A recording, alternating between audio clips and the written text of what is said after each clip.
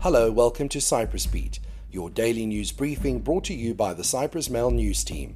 I'm Paul Lambus with the latest news from the island.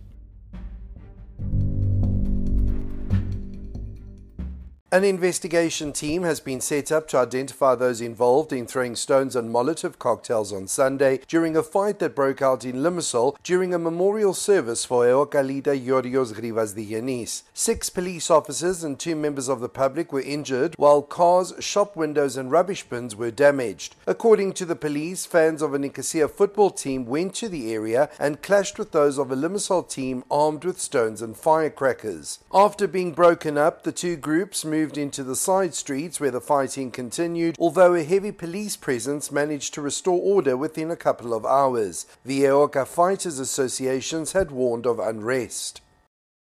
A 45-year-old permanent resident of the island, suspected of the premeditated murder of another man, has been remanded in police custody for 8 days by the Paphos District Court. The court heard that around 1:30 on Saturday morning, the 58-year-old victim died in a traffic accident on the Tombs of the King's Road, in which the 45-year-old appears to have deliberately driven into the victim, who was on a moped, dragging him 70 meters along the road in the process. The moped was being driven by Ioannis Polikarpou, aged 58, a chef and resident of Paphos. The suspect fled the scene and was picked up later by police after witnesses pointed to him being the driver. He has denied any involvement.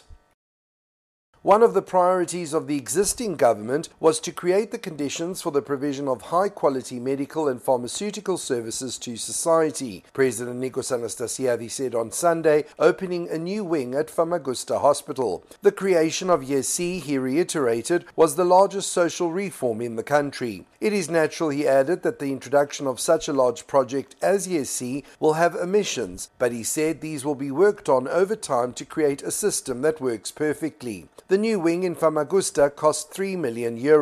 In addition, a hemodialysis unit and mammography centre were also inaugurated.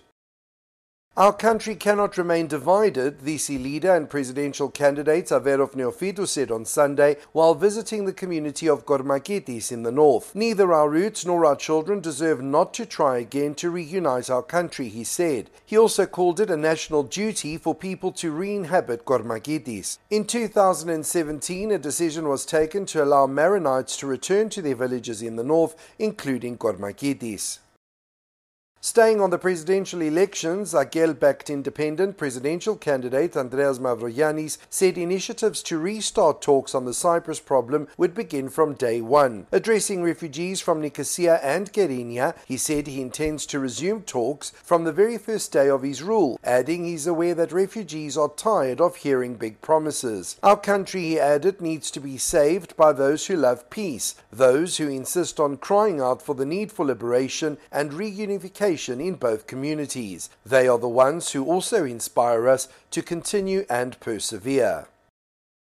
And finally, the foundation stone of a cutting-edge project to transform the picturesque Leopetri harbour has been laid. Laying the stone, President Nikos Anastasiadis said the development would change life in the area. Despite being delayed by the COVID pandemic, it is set to be complete in November, and Anastasiadis called on the contractor to make sure timeframes are met. A vision of decades that has been a constant demand of the fishermen of the region is finally becoming a reality, he said. Anastasiadis said the upgrade is part of the government's long-standing support of the fishing industry and the blue economy. That's all for today. For the latest news, commentary and analysis, please visit www.cyprus-mail.com.